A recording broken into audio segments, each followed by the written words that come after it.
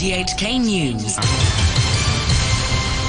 It's 1 o'clock. I'm Vicky Wong. The headlines. The government is to assess whether Hong Kong schools are experiencing an exodus of students. Commerce Secretary Edward Yau defends the government's strict quarantine measures. And media reports from Japan say the Prime Minister Yoshihide Suga is to step down. The Education Secretary, Kevin Yeung, says the government will assess whether Hong Kong schools are experiencing an exodus of students following its annual headcount later this month. He was speaking after reports pointed to a drop in the number of Primary 1 classes. Educators say this may be due to emigration, but Mr. Yeung said people had misunderstood the data. It does not reflect what actually is the forecast of the possible P1 students. We need to do the headcount by the middle of this month before we know exactly the impact on individual schools. Overall, we noticed that there has been some saying that there were people migrating to other countries, but we have measures implemented in previous year to maintain the stability of the sector. Commerce Secretary Edward Yau has defended the government's strict quarantine measures, saying the 21-day quarantine period is needed for arrivals from countries with large numbers of COVID cases like the UK, the US and some parts of Europe. Speaking on RTHK's Money Talk programme, he told host Peter Lewis that the government was worried about the highly infectious Delta variant. Mr. Yau also responded to concerns from the business sector that the SAR risked losing executives and investment because of the long quarantine period. We have seen that with the Delta mutant variants, some of the cases sort of punched through this test and only found during the quarantine period. And that's why there is a need for a certain period of quarantine period. But of course, that's being adjusted in terms of risk profiling among countries of origin where these visitors are coming from. Of course, vaccination also helps both ways. For people who come in, if they are fully vaccinated and also being recognized, then it will be more assuring for these visitors to be COVID-free. Locally, of course, we are picking up on the local vaccination now. Over 60% of our people have got their first dose of vaccination. We are driving this very vigorously. But we are locking up people who have been vaccinated, fully vaccinated. We're in effect putting them in quarantine for up to 3 weeks. Surely at some point we've got to move away from that, especially as a lot of other countries around the world are now sort of abandoning this zero COVID strategy because they're starting to realise it's unsustainable. To go back to your statement saying that we're locking up people for 21 days. Well, that's how they feel, though. They do feel that of course, I share weeks. their feeling. Well, put myself in that situation. I share exactly the same. But as I have explained, well, those quarantine are necessary because there are cases, particularly with the Delta variant, that cases are being detected during the quarantine period. And that's why testing during the quarantine period is also required. But also, I think we are not talking about 21 days for all. We are talking only a handful people who are coming back from Group A country, which we list them as high risk. Police say an officer has been suspended and investigations are taking place following an internal complaint. The force said it attached great importance to the conduct of officers and that it would not tolerate any illegal act. Sources say a female officer has alleged rape by her senior. No one has been arrested. An HKU professor says China is making amazing progress in its space projects, which include a space station as well as lunar and Mars exploration. This afternoon, China's three astronauts on board the Tiangong space station will answer questions collected from Hong Kong youngsters, as well as give a virtual tour of the half-built facility. Joe Michalski is the Deputy Director of the Laboratory for Space Research at the University of Hong Kong. He told RTHK what he would like to ask the astronauts. I guess I would want to know how they see the future of long-term space habitability. You know, from the point of view, the psychological aspects, the physical aspects, that our bodies weren't built to operate in microgravity and, you know, in higher radiation environments and so on. For people who've actually done it, I wonder how they see the future of long-term habitation in space. 5 former Chinese university students have been convicted of rioting at the university's campus in 2019. The district court said the 5 had been at the scene with protesters who were throwing petrol bombs at officers. The court said the only explanation was that the 5 had wanted to encourage the protesters. Japanese media are reporting that the Prime Minister Yoshihide Suga will not seek re-election in his party's leadership contest this month, setting the stage for his departure barely a year after taking office. Mr. Suga's popularity has plummeted over his government's handling of the COVID pandemic. The BBC's Will Leonardo reports. Yoshihide Suga took power from his former boss, Shinzo Abe, last December, not long after Mr. Abe became Japan's longest-serving Prime Minister. Mr. Suga's now apparently imminent departure returns the country to a period of swiftly changing leaders in the midst of its worst COVID outbreak yet. At first, Mr. Suga enjoyed good poll ratings, in contrast to Mr. Abe, whose final months in office were marred by scandal. But his government's criticised response to the pandemic and its controversial insistence on holding the Olympics during a COVID state of emergency saw his popularity erode. The North Korean leader Kim Jong-un has urged his officials to deal with the urgent issues of food supply, the pandemic and natural disasters. His speech, published in state media, outlines the challenges facing the country. Here's the BBC's Laura Bicker. North Korea's economy has been battered by self-imposed border closures and lockdowns to prevent the spread of COVID-19. Weeks of drought conditions, followed by heavy monsoon rains, have also damaged vital crops, and there are serious concerns about this winter's food supplies. According to state media, Kim Jong-un called for tighter measures to prevent the coronavirus as a matter of paramount importance. He also demanded that the country's labour force be fully mobilised ahead of the harvest. He also ordered more work to be done to prevent flooding and deforestation. Police in West Auckland in New Zealand have shot and killed a man after he entered a supermarket and injured a number of people. Police and ambulances are at the scene at the Lynn Mall in the new district of New Lynn. New South Wales has reported its deadliest day in a COVID outbreak linked to the Delta variant. The Australian state reported 12 deaths, including a woman in her 30s, and 1,431 cases, another daily record. The state's Premier, Gladys Berejiklian, says the next fortnight is likely to be the worst in terms of numbers, and this will put pressure on hospitals next month. The highest number of people in our intensive care wards are likely to present during the month of October, and that's why we'll be able to present in very good detail next week on all the preparation work that's been happening in the last 18 months. A British-born Islamic State group member has pleaded guilty in the United States to charges of conspiring to murder American hostages in Syria. Alexander Cote faces a maximum penalty of life in prison. The BBC's Nomia Iqbal reports. Alexander Cote was brought to the US last year to face charges connected to the murder of Western hostages. The hostages included the journalists James Foley and Stephen Sotloff. A second man, El-Shafi El-Sheikh, is also on trial, but there's no word as to whether he has reached a plea deal. The pair, alongside Mohammed Emwazi and another man who is now in jail in Turkey, were nicknamed the Beatles by prisoners because of their English accents. Emwazi died in a US drone strike in Syria 6 years ago. The two remaining men won't face the death sentence, which was part of the reason why the UK agreed to their trial in the US. There are reports of intensified fighting between Taliban forces and resistant militants in Afghanistan's Panjshir Valley. The former Afghan Defence Minister, General Bismillah Mohammadi, said thousands of Taliban fighters had launched attacks at entrances to the valley and clashes were continuing. On Thursday, the Taliban said its troops had entered the region and inflicted heavy casualties. More than 40 people are known to have been killed by severe flooding in the northeastern United States caused by the remnants of Hurricane Ida. Almost a dozen people drowned after being trapped in their New York basement apartments.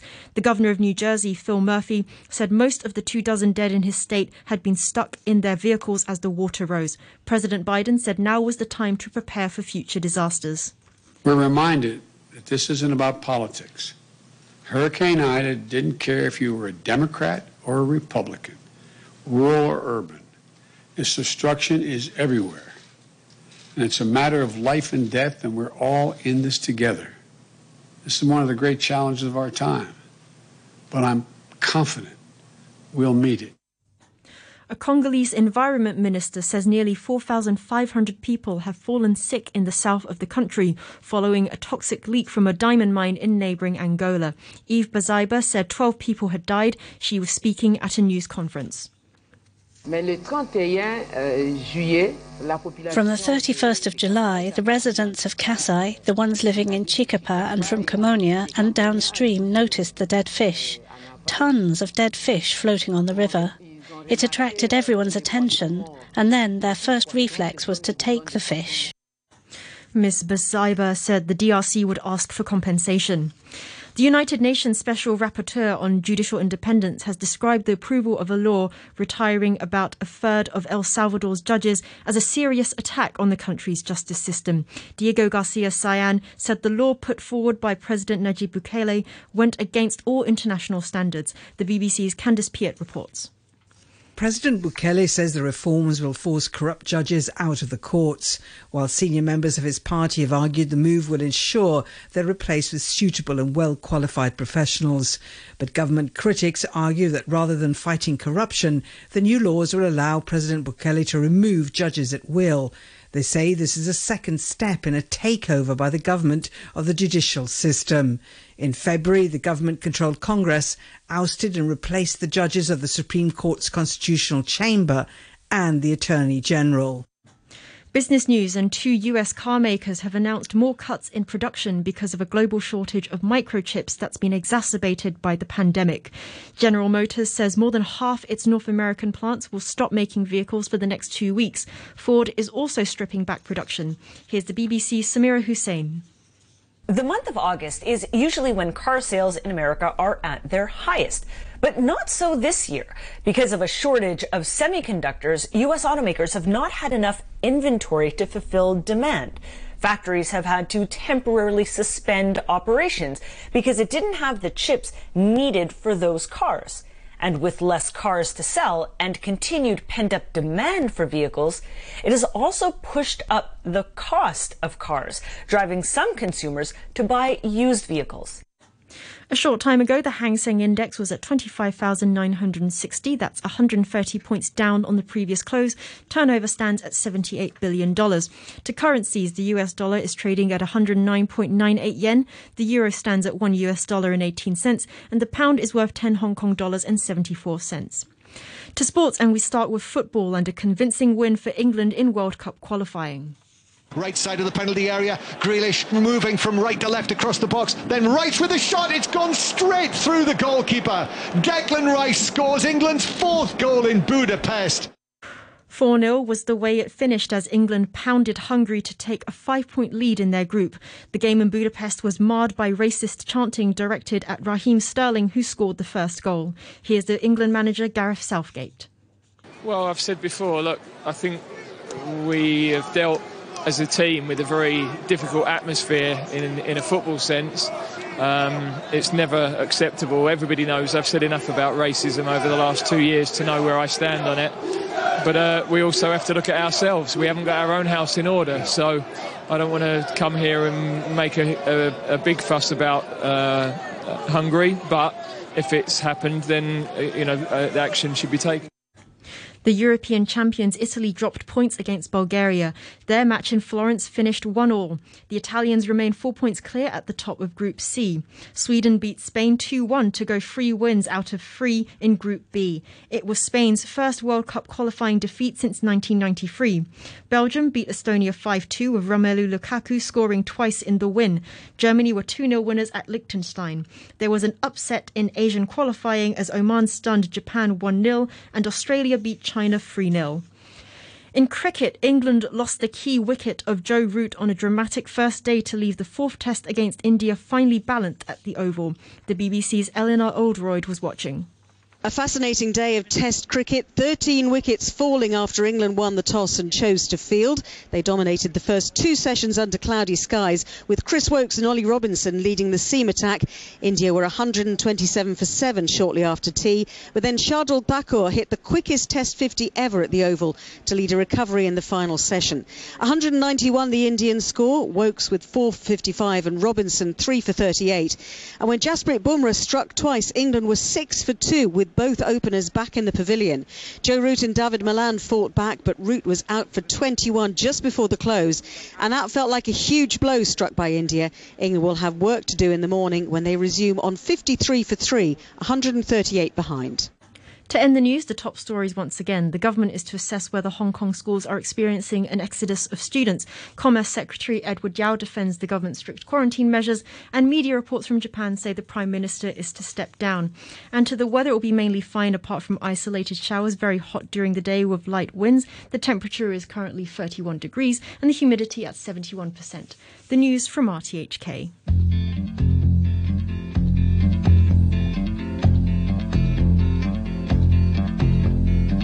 My house in Budapest, my hidden treasure chest, golden grand piano, my beauty focus EOU. Ooh, you, ooh, I'd leave it all. My acres of land I've achieved. It may be hard for you to stop and believe, but for you, ooh, I'd leave it all. For you, I'd leave it all. Give me one good reason why I should never make a change. Baby, if you owe me, then all of this will go away. My many artifacts, the list goes on. If you just say the words, I'll up and run onto you. Ooh, I'd leave it all. Oh, to you. Ooh, I'd leave it all. Give me one good reason why I should never make a change. Baby, if you owe me, then all of this will go.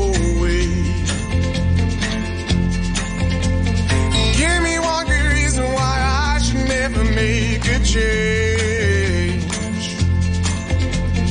Baby, if you owe me, then all of this will go away.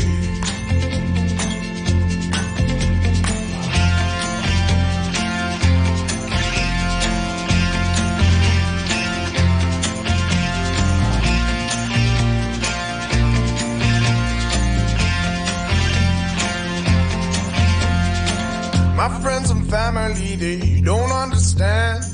They fear they'll lose so much if you take my hand. But for you, I'd lose it all. Oh, for you, I'd lose it all. Give me one good reason why I should never make a change. Baby, if you owe me, then all of this will go away.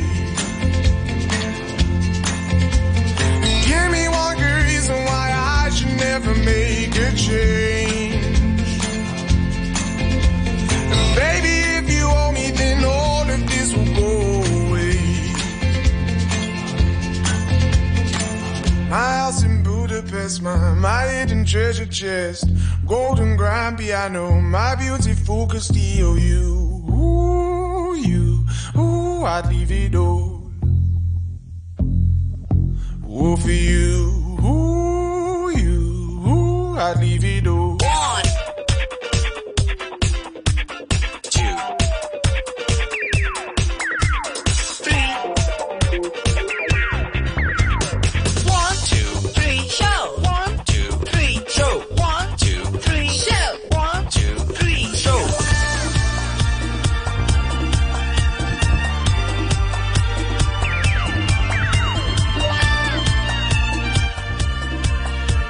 Good afternoon and welcome to the 123 show with me, Noreen Mayer, on this Friday afternoon. Friday the 3rd of September is today's date. A big thanks to Phil Whelan for the morning brew today. This afternoon, we're going to start with the final Paralympic Spotlight with Cece Radford as she speaks with bocce player Leung Yok Wing, who won a bronze medal in his individual event on Wednesday morning. And Cece also spoke to Tricia Leahy, the chief executive of the Hong Kong Sports Institute, and we'll be hearing plans to build on this summer's Olympic and Paralympic success. And of course, we love hearing from you as well, so feel free to drop us a line on my Facebook page, Noreen Mayer on RTHK Radio 3. You can also drop us an email, 123show@rthk.hk. 19 minutes past 1 o'clock. This is the Zac Brown Band. And the song is Junkyard.